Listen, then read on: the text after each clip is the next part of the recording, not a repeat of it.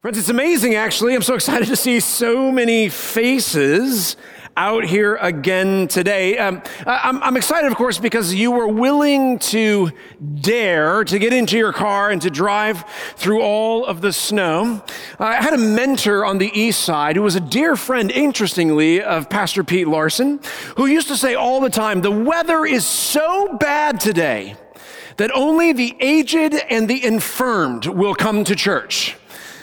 The weather is so bad that only the aged and the infirmed would come to church. And he'd always say that with a little bit of a smile on his face because of the accuracy by which he spoke. So friends, I'm so thankful that you are here today. But I'm also excited, and it's encouraging to see God's people rising to the challenge of reimagination, of flexing our creative muscles as we sit under God's word and the future shaping of Holy Cross. That's all basically a fancy way to say that I'm really glad that Jesus hasn't scared you off yet. But we're only in week 4, and there's several more to go. So Jesus may still do that, but for right now, I'm incredibly encouraged that we continue to sit under God's word as we engage in this missional mandate to walk with everyday people every day as we live out the abundant life of Jesus. Friends, I'm hopeful that you've been here for the entirety of this particular series, but if not, please make sure to check out our YouTube channel to get caught up. I'm going to do my very best here in about 9 sentences to boil down where we've been. So, thus far, we've listened to the prophet Ezekiel remind us that the future church must and will be different than the church of our past. That at least in this season, it will be more about going than about coming, more about living out there than being cloistered in here. It is a season when God's transformed people are ushered forth from this place of worship into the mission fields, into the places where we live and work and play. And as God's transformed people go forth, we make disciples by inviting others into a relationship with ourselves. And more specifically, into a relationship with the Jesus who is both in and with me. See, living in the abundant life of Jesus is living in a rhythm of coming in and going out. It is the life of a trickle that turns into a torrent by the power of God's Holy Spirit, so that as Ezekiel says, wherever that river flows, everything will live. And friends, I think that's what we long for, is it not? Isn't that what we desire to see? Dead people coming alive, healing for the broken, freedom for the prisoner, sight for the blind, people and communities flourishing under God's goodness. I desire to see that. Friends, this is the bedrock. It's the bedrock for our family of faith, for our community, as we walk with everyday people every day, living out the abundant life of Jesus. Now, it bears repeating that the missional mandate of Jesus never changes. It has been the same since Jesus commissioned those first disciples in Matthew chapter 28. And to be honest, interestingly, this missional mandate is held, or at least ought to be held, by every church that calls themselves Christian. And in this way, no church is unique. Every church called Christian, every church who is rooted in Christ, every single one of them, both the church corporate, but every disciple who is orienting their life around Jesus' own life, is called to make disciples. We all share this particular mandate. And so what makes us, that's Holy Cross, this family unique? You see, each church, as it lives out this mandate, each church is a little different in the values that they hold and live out as a community. It is those values, or what we would call missional motives, as we hold on to them and live them out, not only in this place, but out in that place as well. It's those values, those missional motives that make every church just a little bit unique, as each and every church lives out that missional mandate. But it's not only, friends, it's not only the values or those missional motives, it is also the strategies or the vehicles that we as a family choose to use in order to accomplish that mission. So what makes us unique is of course those values that we live, those motives that we live and hold on to, but also the strategies by which we accomplish the mission. And finally, the thing that makes us unique is what is the specific vision, this 5 or 10 year picture that is for Holy Cross in this season. So it is those things together, those missional motives, the strategies, and even the vision, the picture of the future that makes us unique. Now, I get it. Like I just gave you kind of organizational structure, the mission, vision, and values, kind of shoved that all into your brain in the course of about 9 sentences. And some of you are like, Pastor, what are you even talking about? This is what I'm talking about, right? I'm talking about the heartbeat. I'm talking about the heartbeat of Holy Cross for the next 5 to 10 years. As we, sisters and brothers, that we live out the mandate which is given to us by our Lord. That mandate filtered through our motives to see transformed people transforming other people so that a community would flourish. What am I talking about? I'm talking about our identity and our purpose. Now, friends, I feel like there are crises of identity flooding what feels like every single conversation that I'm having everywhere, every day. Conversations about sexual identity or gender identity or political identity or religious identity or ethnic identity or the preferred kind of coffee brewing identity. Identity is like this massive conversation. And church, it should be. Questions of identity are core to what it means to be human. This question of who am I is the question that kids and teenagers ask on repeat throughout their development. It's a question that we watch people have when they have a midlife crisis. They're asking, is the identity that I've been living, is that the one I want to continue having, or should I embrace something else? And interestingly, it is the question that people ask near the end of their life. Who have I been? You see, identity, who we are, is core to being human, and it's certainly core to our family of faith. And so as we dive into the scriptures, we'll have to reimagine a little bit how identity is claimed. And so let's do this. We want to go all the way back to the beginning, to the book of Genesis. So you'll want a Bible, the one you brought, the one that's there. And we're going to go to Genesis chapter 1, beginning at verse 26, that scripture which Emily read right at the beginning of our service. So Genesis chapter 1, right at the beginning of the Bible, verse 26. Now, when you get there, just a little context, right? When we get to verse 26, we are in day number 6 of the creation.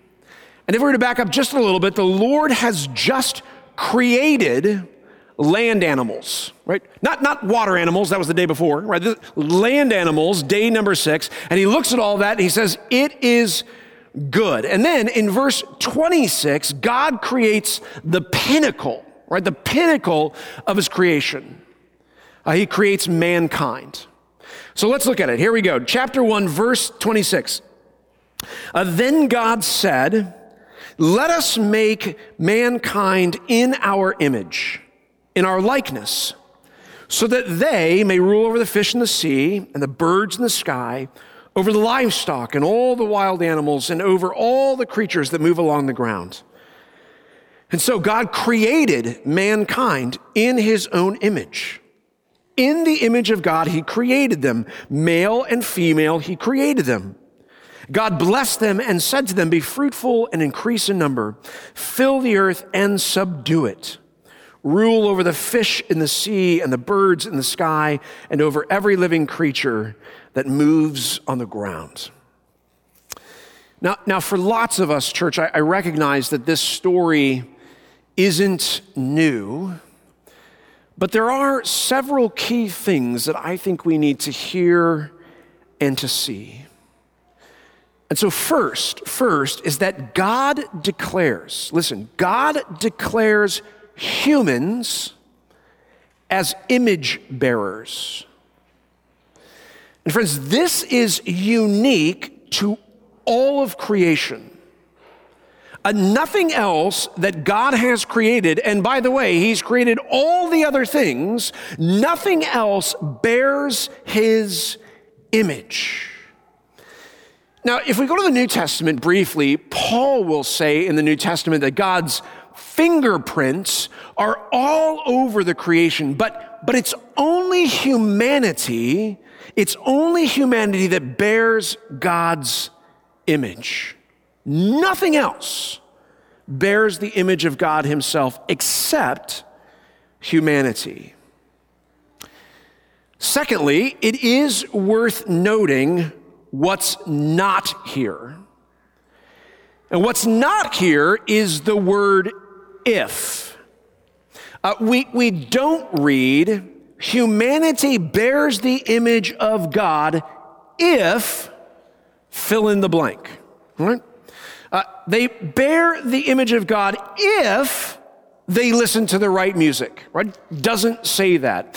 If they vote the right way, if they have a particular color of skin, if they eat particular kinds of foods, if they attend the right denomination of church, or if they attend church at all, if they believe the way you do, or if they believe at all, if they're gender solid and not gender fluid, or maybe if they don't have homosexual attraction, or if they worship with an organ or a rock band, or if they don't worship false gods or idols, or if they only brew their coffee by pour over. We don't read any of that. There's no if, and there's no ands or buts about it. It is simply that every human being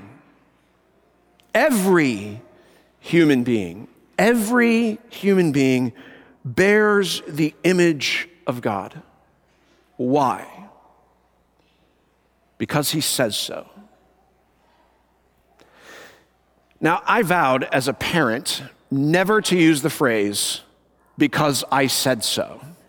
Because my parents, of course, use that phrase all the time, "because I said so," right? Those of you who are parents probably know what I mean. Those of you who've had parents probably know what I mean. You ask the question, why? And they say, "Because what? I said so." Friends, I use that phrase all the time. "Because I said so." Every human being bears the image of God because he says so. Now, God may not care in the way that I care about socks on the bedroom floor of my kids. But make no mistake, he cares about humanity bearing his image. Every human being bears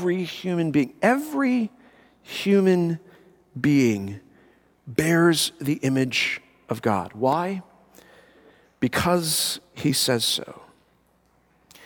In other words, God declares the inherent worth of every human being. And so for us, family, That first missional non-negotiable, the first missional motive for us as a family of faith is this: it's the inherent worth of every human being. Missional non-negotiable is the inherent worth of every human being. It is the declared identity of every human being as a bearer of God's image. Why? Because he says so. And friends, when we hold and live out this particular motive, this value, it will move our hearts and our actions to a posture of radical hospitality, to a radical invitation to all people into our lives, both corporately as a gathered group of people, but also in our kitchens and on our couches. It is the posture of Jesus himself. If we were just to scan the Gospels, if we were just taking a quick glance at the way Jesus lives out this value, we'd see time and time again that the religious are often quite upset with Jesus. Why? Because for Jesus, there is not an us and a them. There is not those who are marked only as gods and those who are not marked as gods. Every human being Jesus encounters bears inherent worth because that human being has been crafted in the image of God. He bears that image.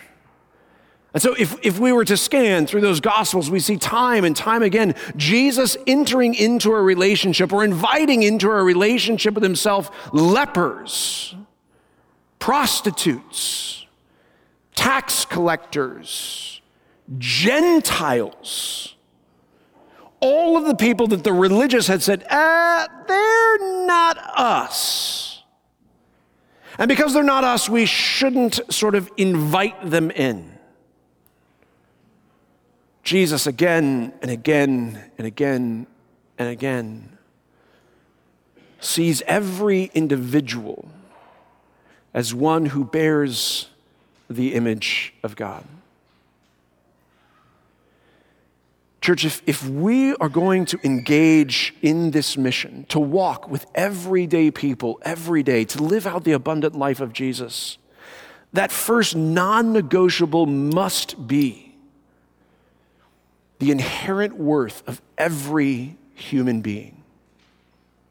Those who walk in our doors and those you get to interact with in the mission field, in the places where you live and work and play. If we are a people whose lives are oriented around Jesus, then our lives ought to look like his, with a radical hospitality for any and all people, because they are inherently worthy. Now, my guess is that some of you are saying, yeah, I'm probably not living up to the standard of Jesus. And I don't want you to be confused. I'm sure it's easy to listen to Pastor Adam or myself say these things as if we somehow haven't figured out, or that we're living it perfectly. Friends, that is simply not true. We also are in process. We also are learning what it means to have a radical hospitality, learning what it means to have the posture of Jesus, learning what it means to invite any and all people into a relationship with ourselves, and more importantly, into a relationship with a Jesus who is in us and with us. And if I'm honest, I continue to learn these lessons, interestingly, not necessarily from people in our family of faith.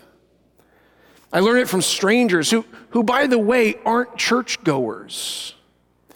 This past Thanksgiving, my family was invited to the house of some friends of Adriana, our youngest. And I gotta be honest, I wasn't really excited about going because it meant I had to small talk people all day long. And friends, I do enough small talking on Sunday. Like I use up every bit of small talk on Sunday morning. I have zero left for the rest of the week. This is a newsflash probably for some of you, but I'm wickedly introverted. And so when I have to interact with you people on Sunday, I'm exhausted by the end of the day.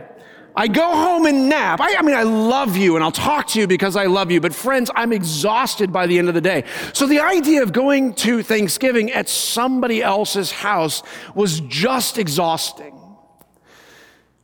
But Erin, God bless her, twisted my arm and said, we should go. So we ended up at Rye's house. And Rye's family, Amy and Chris, they had invited this huge group of people. It was part family.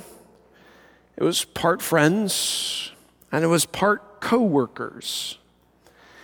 And Chris is an engineer, and he works with people from all over the world. And so there at the dinner table were several people from India, and then across from Aaron and I and our kids were two people from Peru, Luis and Ana Flavia. And we spent a whole meal, hours and hours and hours, just being curious about Luis and Ana Flavia.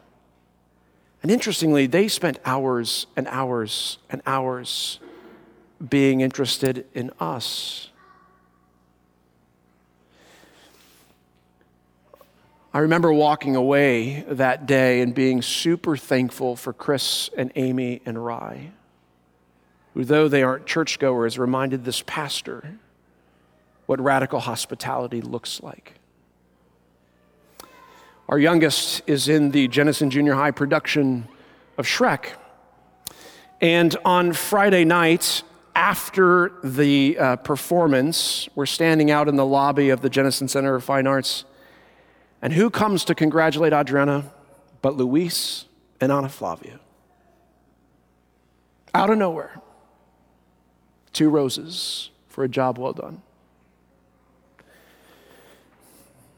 I'm in process too of what it means to take the posture of Jesus, to be open to any and all individuals that God's going to put in my way, to invite them into a relationship with myself, and more importantly, into a relationship with the Jesus who is in me and with me.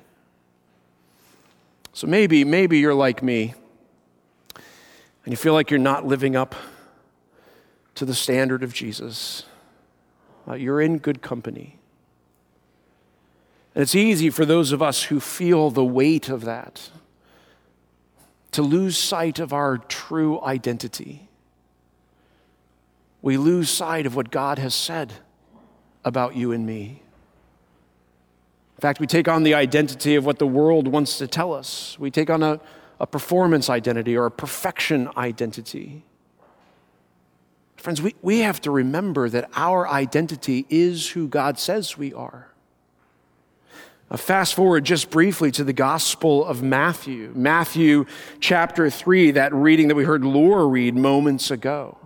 It's this beautiful picture of Jesus coming to the waters of the River Jordan to be baptized by John. And as he comes up out of those waters, something miraculous happens, right? The heavens are opened, and this, I don't even know what that means, but the heavens are open. This dove comes out of the heavens and lands on Jesus, identifying him as the one who is anointed. Identifying him as the one who is anointed. And as that Spirit comes and sits on Jesus, a voice from heaven is heard, "This is my Son, whom I love. With him I am well pleased." It's interesting, in Matthew's gospel, "This is my Son, whom I love." In Mark's gospel and Luke's gospel, the words out of heaven are, "You are my Son." But in Matthew's gospel, it's as if he needs everybody to hear around him the identified, the declared identity of who Jesus is. "This is my Son whom I love. With him I am well pleased." Interestingly, from that place, Jesus is led out into the desert to be tested. to be tempted by the evil one. And it's in that place, in that desert, being tempted by that evil one, that it's always a matter of identity. The first tempting from the evil one is if you are the Son of God. If you are who God says you are, then turn these stones into bread. The second one, if you are the Son of God, if you are the Son of God, then throw yourself off the temple. The tempter calling into question the very identity of Jesus. Jesus' response to that first temptation, the first calling into question of his own identity, is to quote the scriptures, that man does not live on bread alone, but by the very word that comes from God. If I could rephrase for Jesus, he's saying to the tempter, no, I'm God's son. Why? Because he said so. If you're feeling the weight of not living up to the standard of Jesus, then you need to hear that you are God's son and daughter. And God is well pleased with you. No one else gets to give you identity. Only God. You are God's son. You are God's daughter. And with you, he is well pleased. Friends, we need to hear that more and more and more and more, because it speaks to the core of who we are. In my first congregation, I was privileged to meet a woman named Kathy. And Kathy came to me with layers and layers and layers of shame and guilt for choosing to abort her first child. And she was living with that for years. And she was absolutely convinced that those choices were somehow unforgivable, that she couldn't possibly be a daughter of the King. I'd love to tell you that in those sessions of counseling, like I was some pastoral care ninja, and all I really had was to remind her that you are who God says you are. You are who God says you are. Maybe you need reminding too, that you are who God says you are. A daughter and a son with whom he is well pleased. Friends, if we're going to be a transformed people, sent forth from this place to help transform other people, we need to hold on to this rooted identity, both the inherent worth of all people, but to understand our purpose in the mission begins with our identity as a daughter or a son of the Heavenly Father. Right, so if we get that out of order, the mission is dead. We have to hear what Jesus says, that we are who he says we are. And it's from that place that we get to go out and see the inherent worth of other people and invite any and all people into this beautiful relationship, not only with ourselves, but with the Jesus who is in us and with us. So may God strengthen us to that end today and every day. Amen? And so may the peace of God, which surpasses all human understanding, guard and keep our hearts in Christ Jesus today and every day.